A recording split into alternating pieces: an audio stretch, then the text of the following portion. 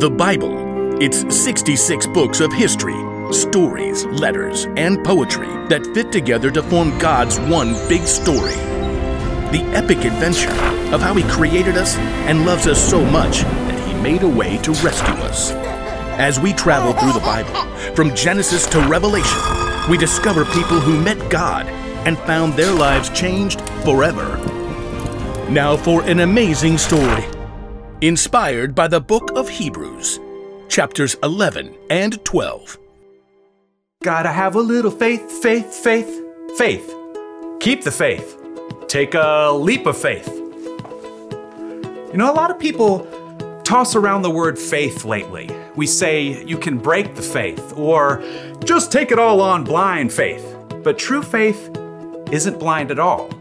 It's much more than just an inspirational word. True faith has to do with believing in all the things you can't see, because you start with what you can see.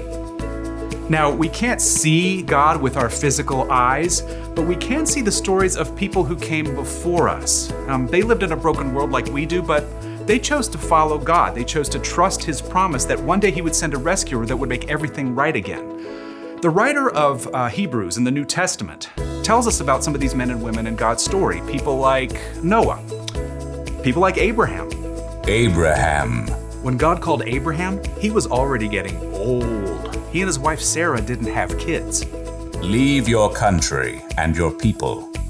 Leave your father's family. Go to the land I will show you. All nations on earth will be blessed because of you. God was planning on sending His rescuer as one of Abraham's great, etc. grandchildren. But still, even though Abraham had God's promise, he still couldn't see the one God was sending. Still, Abraham went on a wild adventure, following God's call. And even his descendants, Isaac, Jacob, and Joseph, all chose faith in God. Moses, too, was called by God from the fiery heart of a burning bush. Even though he was raised by Pharaoh's daughter, he chose to stand with his own people and face Pharaoh's anger to win freedom. We read about it like this in the book of Hebrews. Moses suffered shame because of Christ. He thought it of great value.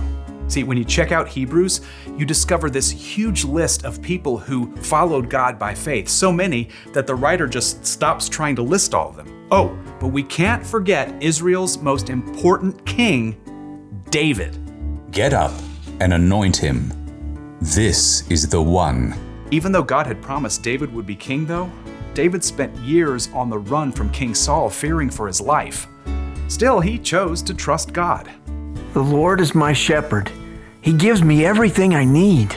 Now, none of these people in the Old Testament could see with their eyes how God was going to save His people, but they could see how He was working in their lives, how their needs were being met. So they chose to believe in His greater plan. They chose faith.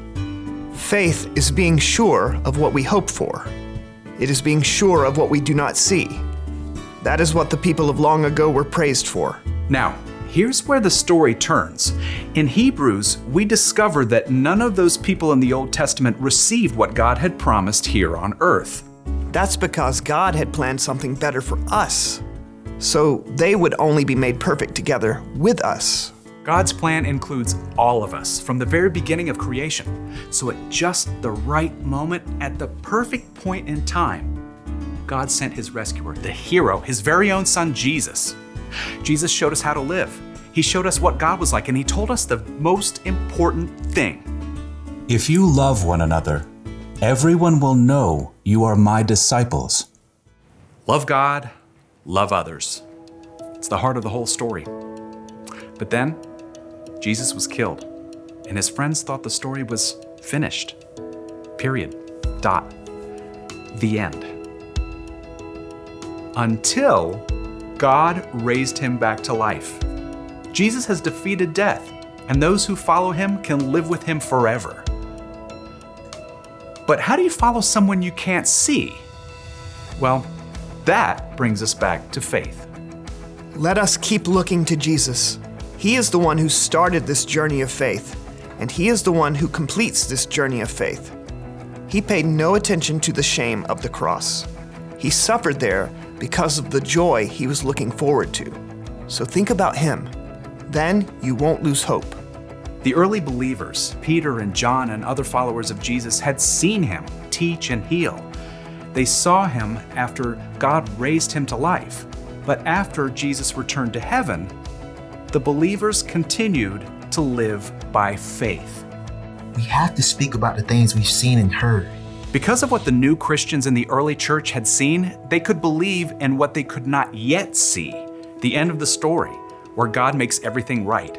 They kept the faith, and because they did, we can choose faith too.